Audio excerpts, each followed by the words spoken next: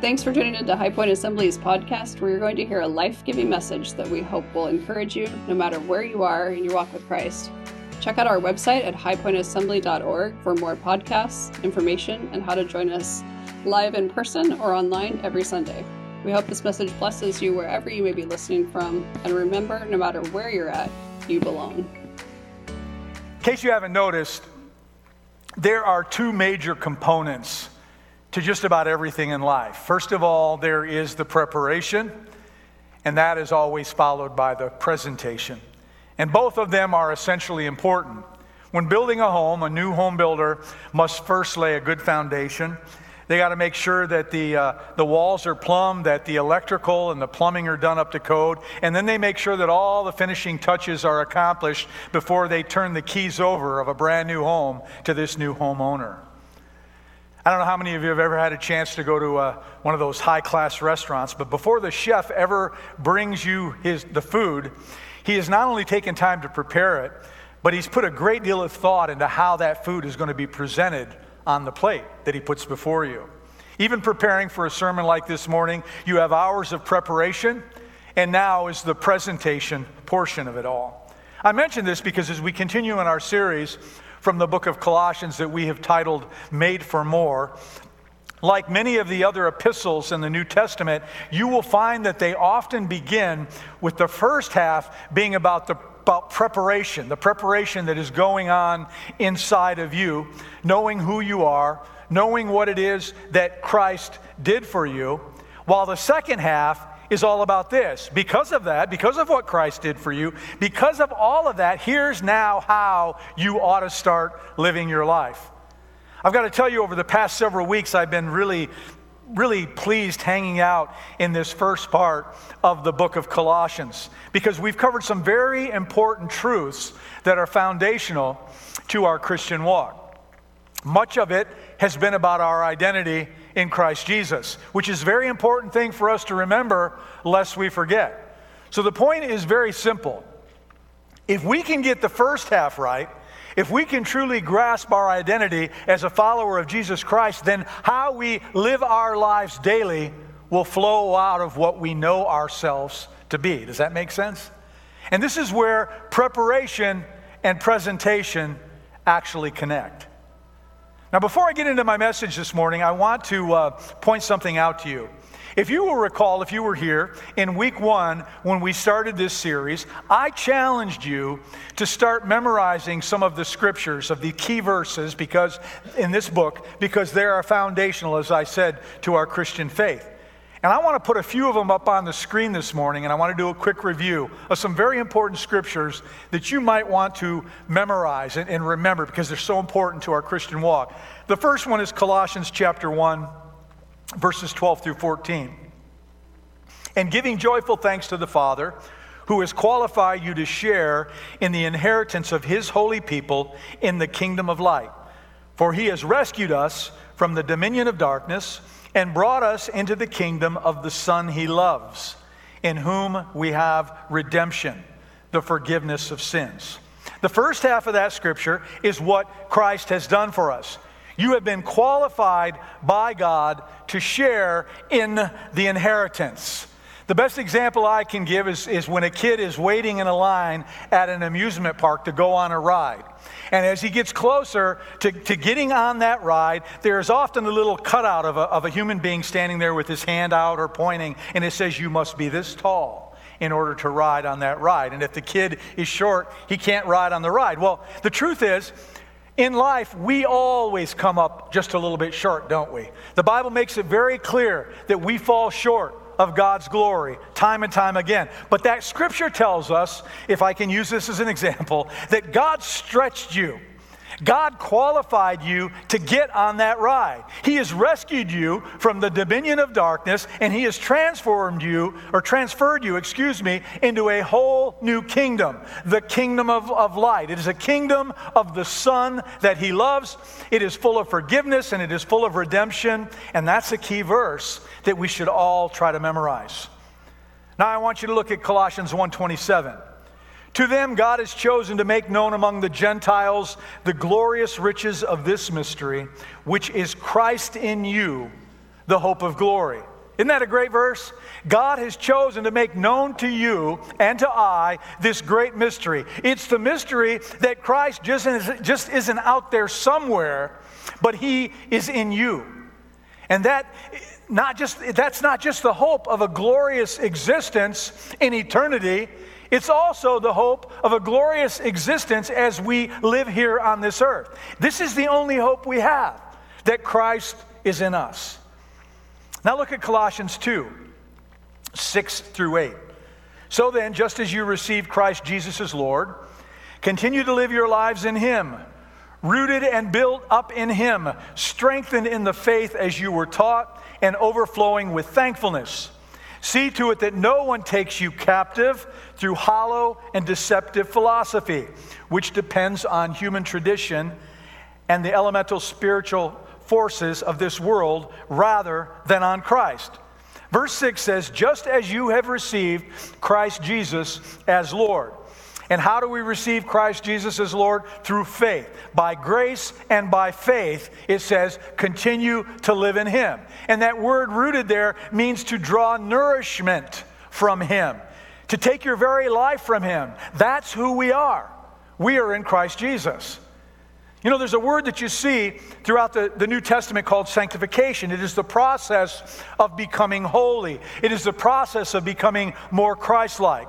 So this part of this verse says that we are rooted. That is our position in Christ. That would be called our positional sanctification. But then it says, and build up in him.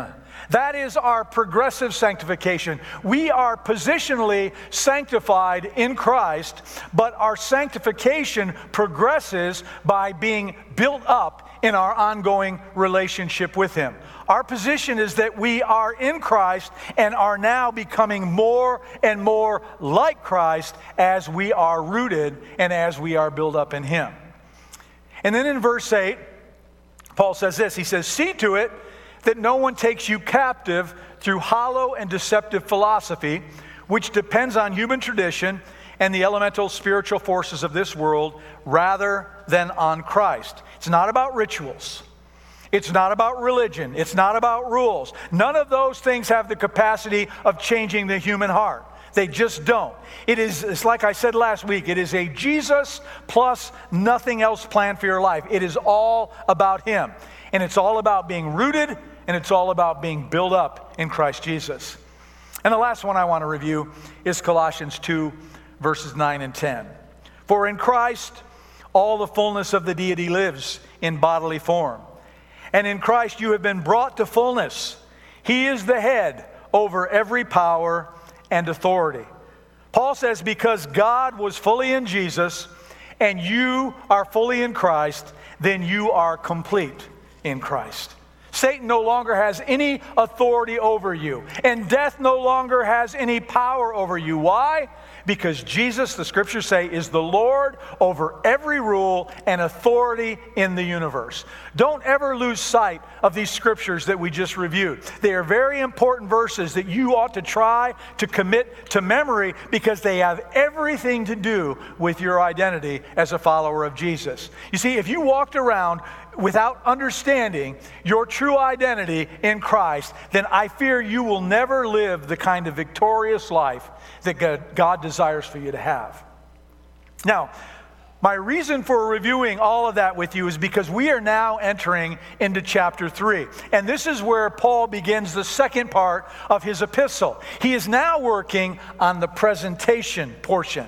And we're going to read our scripture reference this morning in its entirety, and then we will go back and we will break it down as we move along. We're going to be reading Colossians chapter 3, verses 1 through 11, and it'll be up on the screen behind me. If you don't have your Bibles, you can follow along. Colossians 3, 1 through 11. Since then, you have been raised with Christ.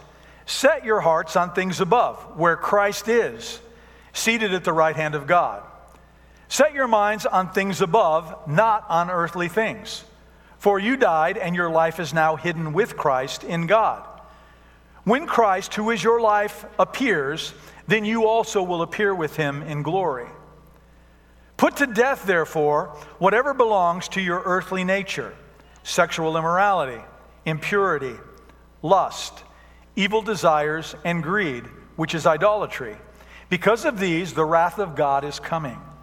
You used to walk in these ways in the life you once lived, but now you must also rid yourselves of all such things as these: anger, rage, malice, slander, and filthy language from your lips. Do not lie to each other, since you have taken off your old self with its practices and have put on the new self, which is being renewed in knowledge in the image of its Creator. Here there is no Gentile or Jew, circumcised or uncircumcised, barbarian, Scythian, slave or free, but Christ is all and is in all. Therefore, as God's chosen people, holy and dearly loved, clothe yourselves with compassion, kindness, humility, gentleness, and patience.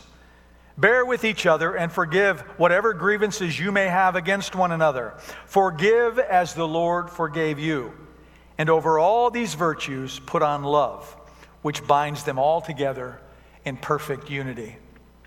I want you to notice that Paul starts out this scripture reference that we read this morning with two words: since then. And it's here that you can clearly see that he is moving on to something else. And this something else is going to hinge on the whole first half of who we are and what God has done for us. You see, the truth of the first half will transform your life as you live out the second half of this letter. I want you to look again at what it says in verses 1 and 2. Since then, you have been raised with Christ.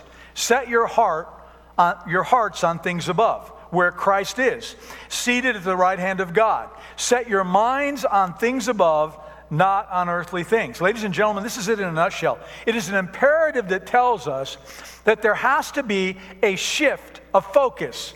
If we are going to experience the victory in our Christian life, if we are going to maintain confidence in our identity as a follower of Jesus, we must keep seeking things that are above. Now understand, setting your mind on things above isn't instruction on how to live when we arrive to heaven. You don't need to know how to live when you arrive in heaven, because in heaven you won't have financial problems. You won't have relational problems. You won't have to deal with anger issues or loneliness or addictions or health struggles. This verse is instruction on how to live here on this earth in our new identity as a follower of Jesus Christ. God wants His people, His children, to exhibit heavenly living here on this earth. And that is where your and my new identity becomes paramount. Your mind, my mind, must have a heavenly focus in order to have an earthly application for your life. There must be a divine perspective. Why do we keep seeking things above? Because that's where Christ is. He is seated at the right hand of God. And the right hand is a place of power and of recognition and credibility and dignity and strength and power and dominion. And when Jesus ascended, He went to God's right hand to receive all of this forevermore. He completed His task. And now He is seated at the right hand of our Heavenly Father. And so when you seek Jesus, you are seeking that which is honored.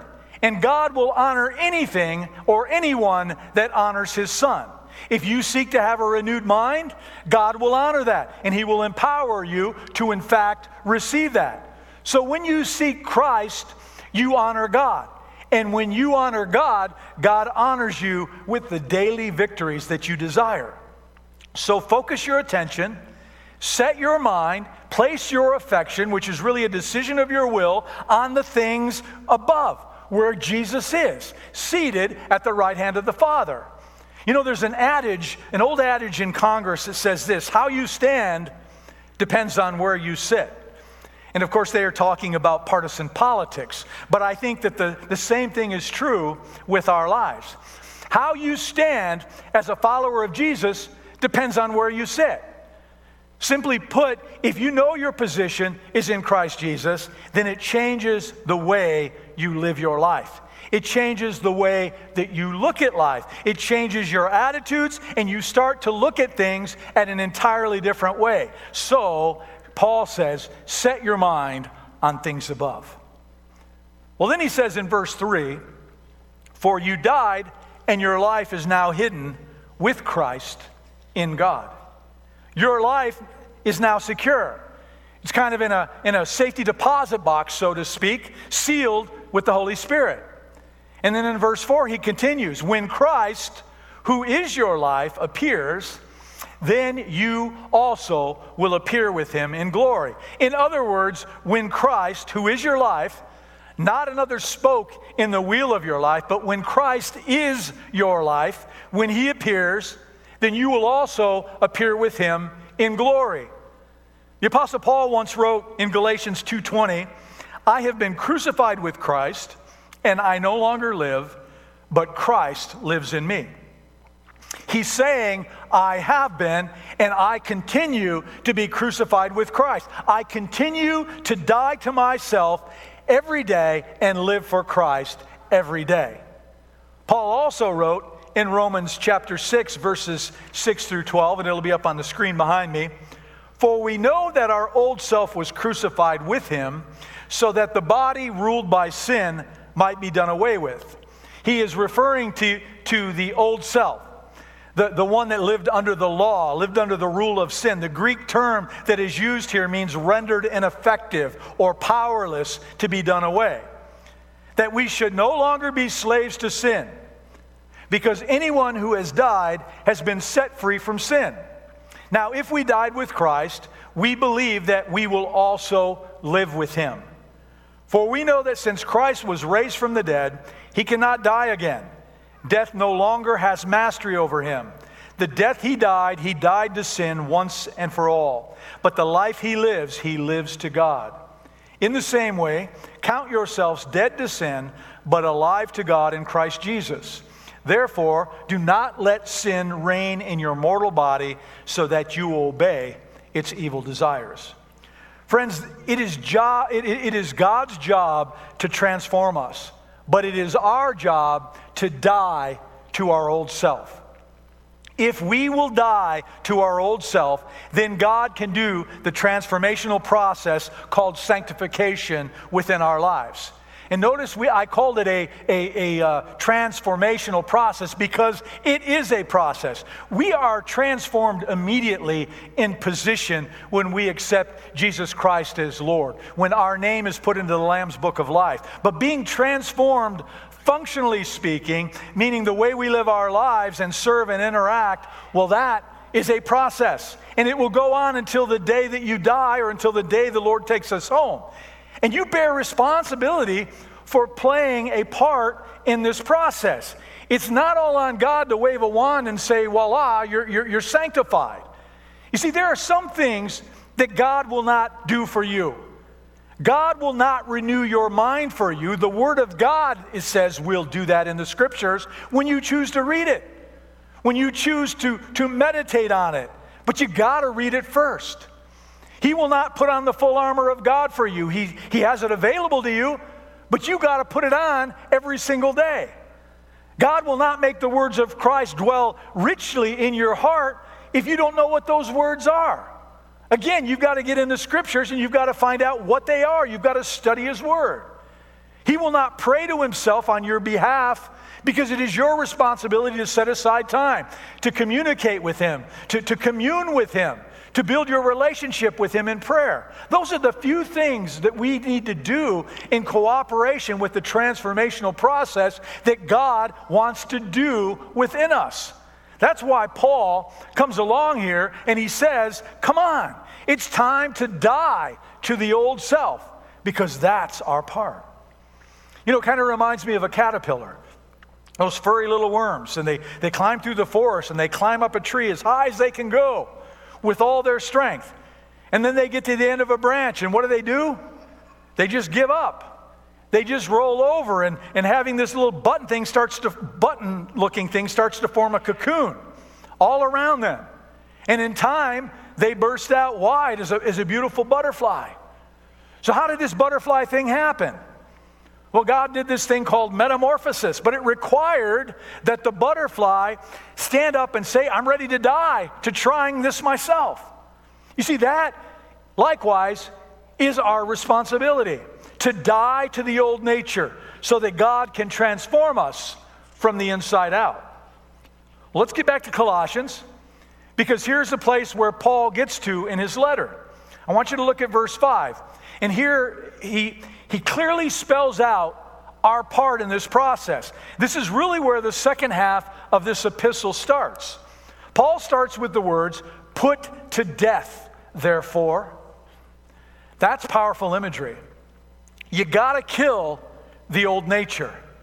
You see, the problem is that most of us don't want to kill our old nature. Instead, we choose to appease it. But you got to snuff it out. You got to strangle that thing to death. There's an old saying that say old habits die screaming. Well, you know why that is? Because it's dying, and it wants to live, and it's screaming while you're strangling the breath right out of it. I mean, I think this is a tremendous idea. If you know who you are in Christ. I mean, if you and I know who we are, then it ought to change the way we are, right? That's what Christianity is all about. Look at verses 5 and 6. "Put to death, therefore, whatever belongs to your earthly nature: sexual immorality, impurity, lust, evil desires, and greed, which is idolatry. Because of these," he says, "the wrath of God is coming." If you notice, this is what I would call a regressive list. It says, here is what you need to kill. You need to put to death sexual immorality. You need to kill it. Sexual immorality refers to all forms of sexual activity outside of the confines of marriage. The Word of God is absolutely clear on this. There's no quibbling about this at all. It means exactly what it says. Put off all sexual immorality. You need to put to death impurity. Impurity is the word for uncleanliness. And this refers to what we would call perverted forms of sexual immorality. He says you need to put to death lust. Lust refers to erotic passions that are aroused by visual things. And pornography clearly falls in this classification, men. And as I said at the last service, it's not just men. There was a time where pornography was a man thing. Now women are addicted to pornography as well. Pornography falls under this category. It does nothing but produce lust in the mind and the heart of human beings. Anything that is sexually arousing, whether it be literature or movies or novels, whatever it is, it needs to be denied. He says you need to put to death evil desires. Evil desires are closely associated with lust. It is a mental uncleanliness. It is exactly what Jesus had in mind when he said those famous words, that if a man looks at a woman and lusts after her in his heart, he has already committed adultery in his heart. Paul also says you need to put to death greed. The scriptures make it very clear that greed is a form of idolatry, as well as those other things are. When the Bible mentions greed, or when it mentions covetousness, it's about a desire that we have to possess. It's about lusting after money and the things that our money can buy. What's the danger in that? The danger in that is it can become like a god to us. When you spend more time pursuing wealth and things and possessing more, it can become an idol that you worship in your life. And Paul says, because of all of these things, the wrath of God is coming. He's saying, but that's not who you are anymore. I mean, the wrath of God is coming because of those things. This is the stuff that Jesus died for. These are the things that has God's nostrils of justice literally flaring. God said, I've got to do something about this. And so what he did is he sent Jesus to come and to make it right. And he says to you, and he says to myself today, that doesn't belong to you anymore. That's just the old stuff, your old nature that must be put to death. That's not who you are anymore. Those are the things that should no longer be a part of your life, of a redeemed man or woman of God. Look at what Paul writes in verses 7 and 8. You used to walk in these ways in the life you once lived, but now you must rid yourself of all such things as these. And that word really means to take off clothing. You must rid yourself of them. Just like Jesus left his grave clothes in that tomb when he walked out. Paul is talking here in terms of garments, of pieces of clothing. The Greek language is talking about discarding old, filthy, nasty clothing. Paul is saying, listen, you need to take that stuff off. And then he provides another list. And this list is kind of a progressive list. He says you must rid yourself of anger. That's that slow burn kind of anger. It's the one that kind of seethes, it's seething within inside of you. It's all about bitterness. He says you must rid yourself of rage. That's the quick strike. You light a match to it and it just explodes. You rid yourself of that. It has no place in your life anymore. He says you must rid yourself of malice. Malice is the intent. Once you have that slow burn anger and you've got that quick strike anger, now your intent is to hurt somebody. Can you see the progressive nature in this? He says you take all of that off because it's no longer who you are. Then he says you must rid yourself of slander. Not only do you have the intent to hurt somebody, but now you're actually hurting them with the words that you're speaking. You slander. He says you got to take that stuff off. Then you must rid yourself of filthy language. Again, you see the progressive nature of all of this. You've got anger, you've got rage, you've got malice, slander, and now you're vomiting all of this venomous words. You got to turn off the flow of the mouth. In fact, the mouth is the billboard of the heart. And if you've ever noticed that or not, just listen to people talk long enough. You'll find out a lot about what's going on inside of them by the words that they speak. Well, that's easier said than done, Pastor David. I know that. But that is where the transformational process we're talking about comes into play. You put on a new self. And it says that that new self is being renewed in the knowledge and the image of our Creator. As you fill your mind with God's Word, you grow in your relationship with Him, your mind becomes renewed. That renewal process allows you to slowly rid yourself of many of the past habits and practices that did not glorify God that once went on in your life. And you begin to live your life concerned about and with a desire to glorify God every day of your life in every circumstance of your life. Well, then in verse 11, he says this, here there is no Gentile or Jew, circumcised or uncircumcised, barbarian, Scythian, slave or free, but Christ is all and is in all. What Paul is saying is he's saying, listen, there are no labels here. We're all the same, and how I wish our world would understand this. He says there's no barbarian. All non-Greeks were called barbarians. There's no Scythian. Scythian was the lowest form of a barbarian. There's no slave. He says there's no free. But Christ is all and is in all. That's who we are now, ladies and gentlemen. What he is saying is simple. You must be done with that kind of stuff.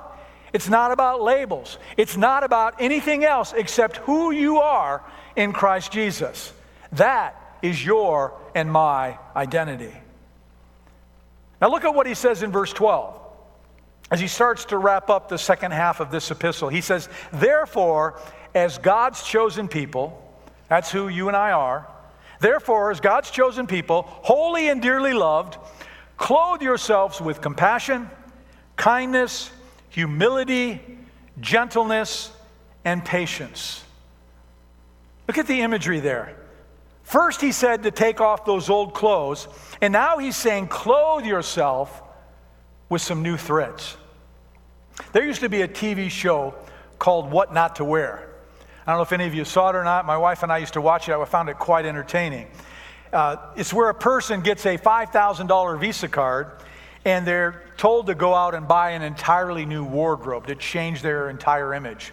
In order to be on the show, a family member or a close friend would write into the producers of the show and say, this is my friend so-and-so, and she really looks like a slob all the time, and she's a beautiful woman, and she doesn't know how to dress herself, she doesn't know how to wear makeup, and some were men as well. And so the producers of the show would determine who comes on, and not only would they come on the show, but they would take footage. They would follow them around town and take footage of them in their frumpy clothing. You know, some people wore sweatpants every day of their life, and that's what this show was about.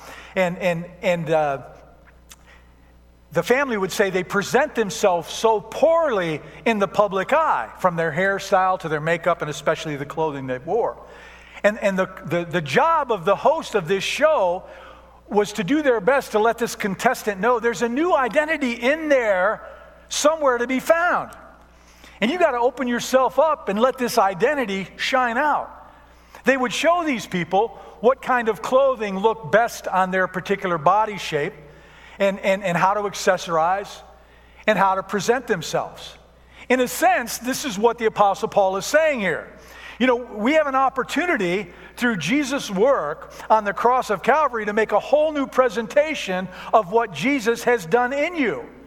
So put on your new wardrobe of designer clothes that are afforded to you by what Christ accomplished. Clothe yourself with the new jacket of compassion, with the new shirt of kindness, with the new designer jeans, if you will, of humility, with the new shoes of gentleness, because that is who you are now. You are not what you used to be.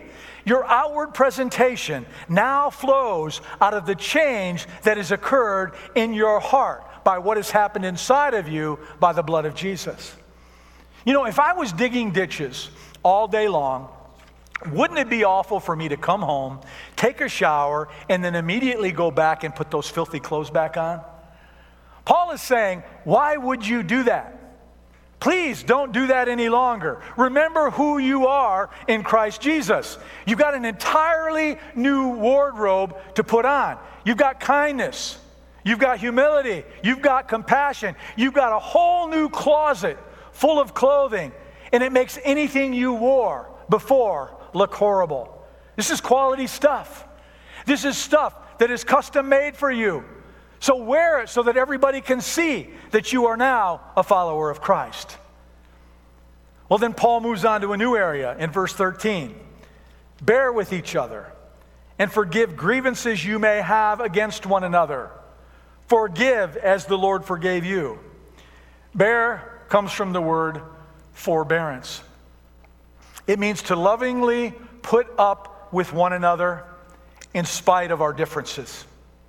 Forbearance gives latitude to the failings of others. And then he says to forgive. And you've got to understand that this is at the very heart and foundation of Christianity. Just as Christ has forgiven you and I of our sin, we must forgive other people. This is not optional. This is mandatory. It's very common for us to walk around carrying unforgiveness on petty little things. Sometimes we carry unforgiveness for huge things that have happened in our life.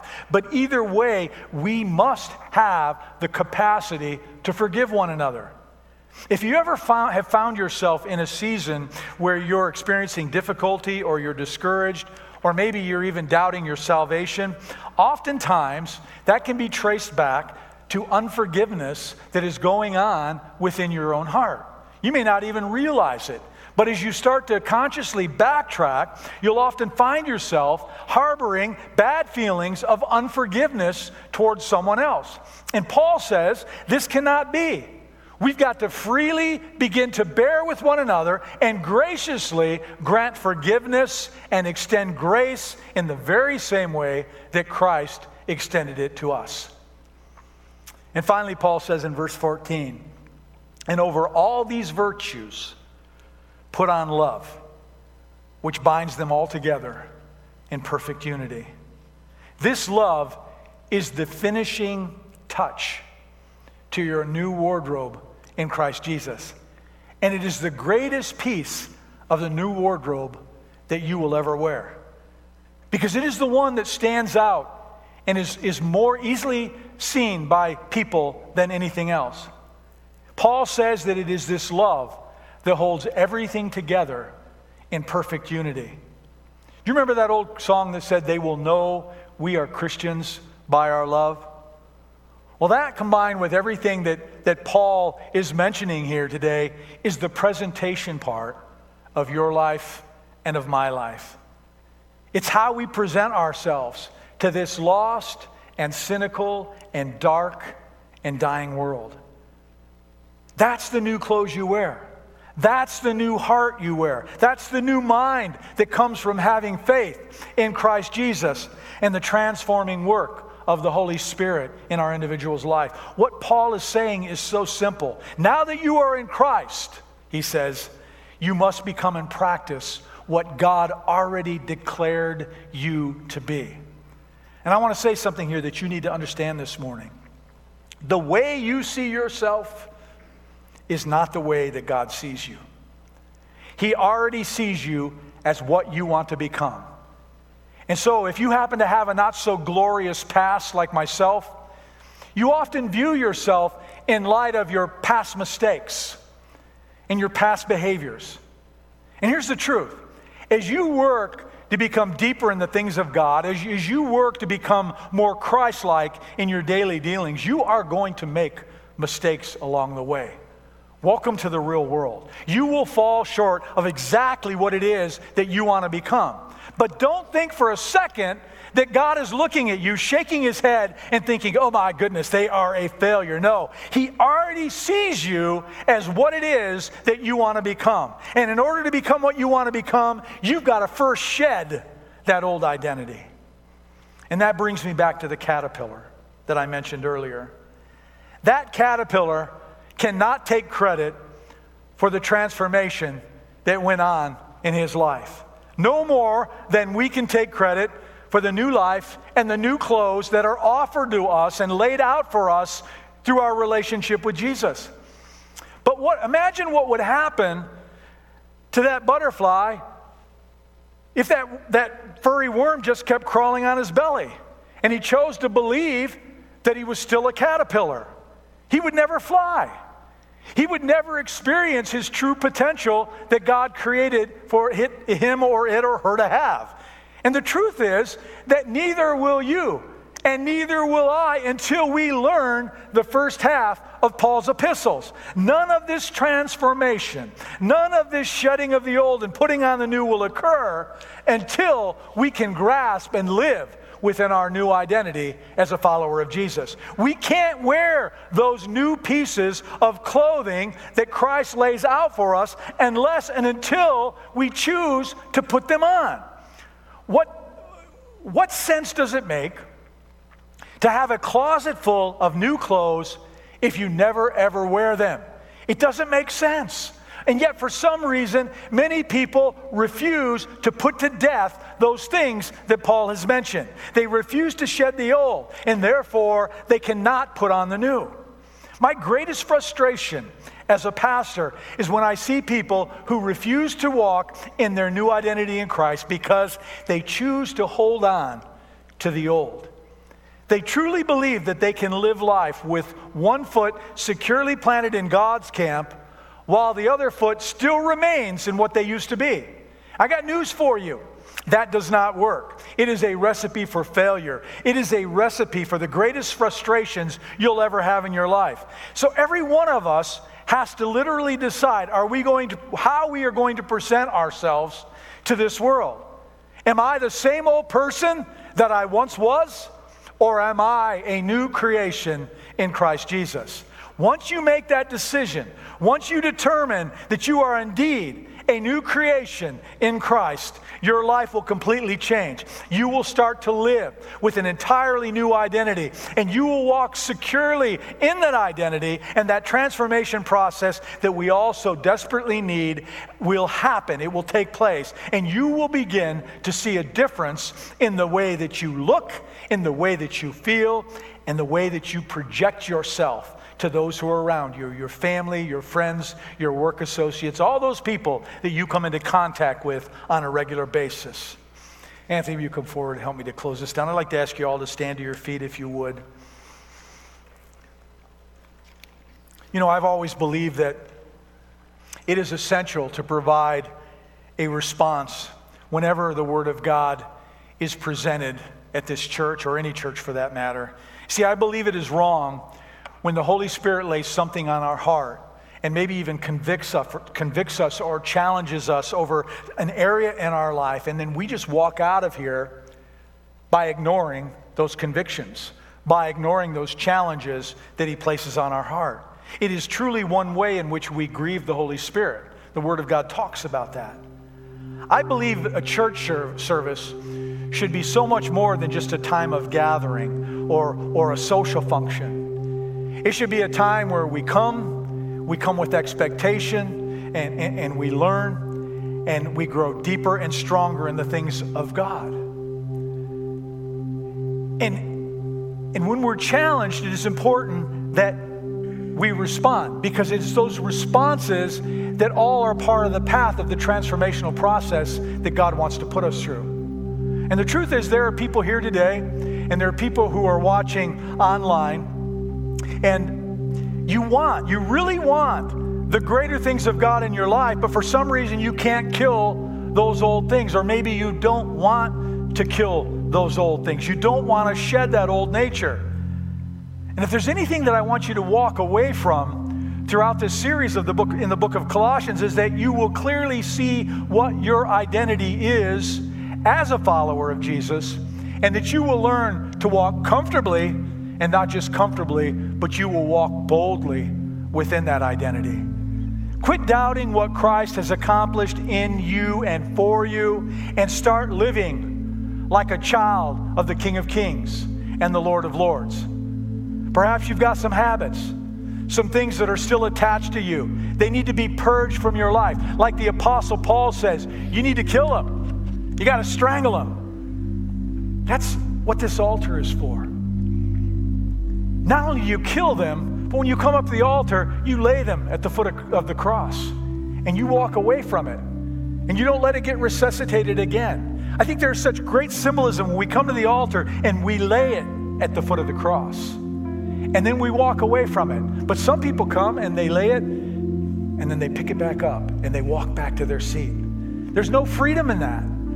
There's no deliverance for that. You got to kill this stuff. Maybe you don't have an identity in Christ. You believe that Jesus exists, but you've never allowed him lordship over your life. Only he has the ability to change you. Only Jesus can fill that emptiness that you have inside.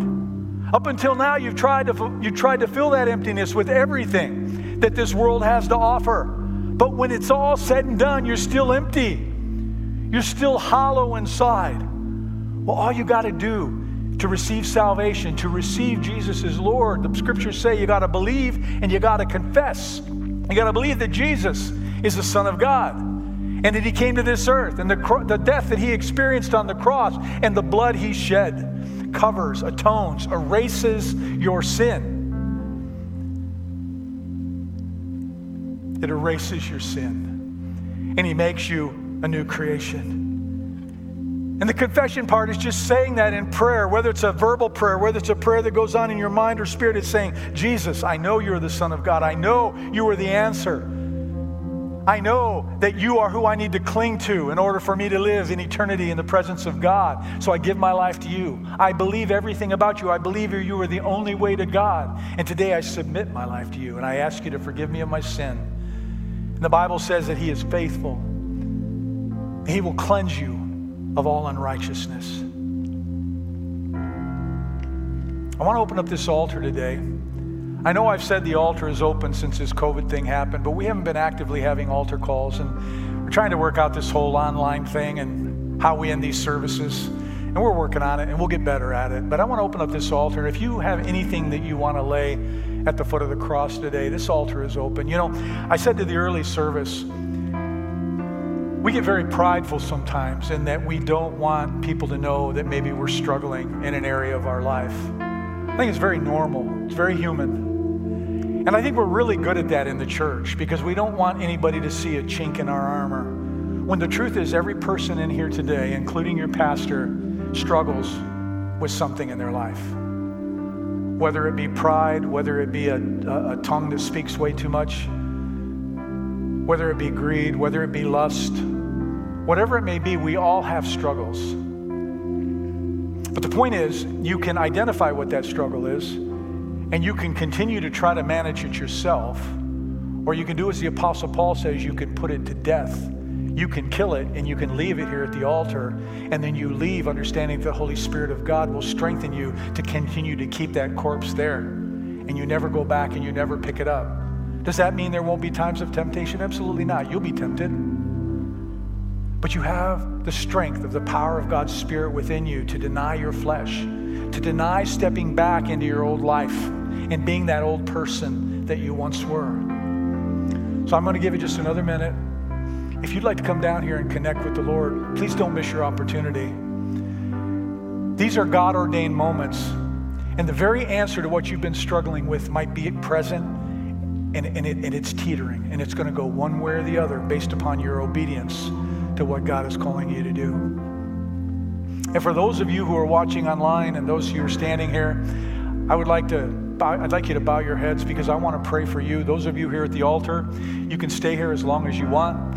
Even when I say amen and people start moving out of this place, this altar remains open. Spend whatever amount of time you need with the Lord. But in the meantime, I want to pray for all of you out there online and those here. Let's bow our heads. Precious Father, I thank you for your word. As I've said so many times before, it's amazing that something written thousands of years ago has such great application to our lives today. And the reason they do is because we're human. God knows our nature. He knows the same problems that occurred 2,000 years ago occur in our lives today. Even though we live in a different culture, the truth is there are even greater things to tempt us today. But Lord, you said we should put death to those old things, those old habits. And so, Father, I pray for my church family. I pray for those who are watching online, some of whom I don't even know. And I pray today that they would have the courage to reach out to you and say, God, I want to put to death that lust. I want to put to death that issue with greed. I want to put to death my issue with pride and how it affects the things that I do. Whatever it may be, Lord, that they would have the courage to reach out to you and say, Father, I give this to you. I'm not going to be this way anymore. I'm going to be a new creation that you have created me to be. I am going to put on the new clothing that you have laid out there for me. Because the truth is, God, you have given us the best clothing we could ever wear. And it is the kind of clothing that people notice. It's the kind of clothing that people look at and go, there's something different about that individual. And as you said in the scriptures, it is that finishing touch of love that comes shining through. Father, I pray that would be our heart's desire, each and every one of us, that we would not only kill the old, but that we would live within the new, and love would be the defining factor of who we are. That even though we get frustrated, even though things don't go our way, we can still love and we can be kind and we can be like Christ would. We can respond the way that you would. That's our heart's cry. So Lord, I pray that you would touch the hearts of every man and woman and child in this place today, that you would show them that you are a good God, that they would come to realize that you see them as they want to be, and that you're not disappointed with them. Because you know that this too is a process, and you are there to strengthen and to guide and to hold their hand along the way. The trick is, God, that we would get ourselves out of the way and that we would allow you, like that caterpillar, to take over and do the redefining work in our life. So Lord, I pray that we would all reach out to you in prayer and say, God, I want more of you. I need more of you. I need you to transform me from the inside out. I want to become more a man or woman of God than I am today. I want people to see me and know that there is something different, and it is the love of Christ that shines through. That's our heart's cry. Father, I pray as these people at this altar and the people standing here and the people that are watching online are laying these burdens at your feet, that they would walk away and they would leave it lying there for you to take care of. It's no longer their burden. It's no longer their struggle. And they will trust in you and the power of your Spirit to see them through. And Lord, I ask that as we leave here today, that your Holy Spirit would go with us, guiding and directing the things that we do, the conversations that we have, the words that we speak, that they would be words that would only edify and build up. They would be words that would honor the sacrifice that Christ made for us on the cross. That we would be people who encourage and lift up, and not people who tear down. We would be those who love and not hate. We would be those who would contend with one another, even when we have disagreements. That we would understand that we still have common ground to stand on, and I still love you as a brother, or I love you as a sister, even though we may not agree. That's our heart's cry. And most importantly, Lord, I pray between now and the time we gather together again, that you would keep us safe from this COVID virus. You would keep us safe from any accidents, any disease, any sickness, until we gather together again and we come into this place and we worship you in spirit and in truth. Thank you, Father. Thank you, Holy Spirit, for being here today. Thank you for speaking into our spirits the truth that we need to hear. Pray that we will all act upon it. We will all honor you by living a life with the new clothes that you have given us and discarding the old man that we once were. And I ask these things in the precious and holy name of Jesus. Amen and amen.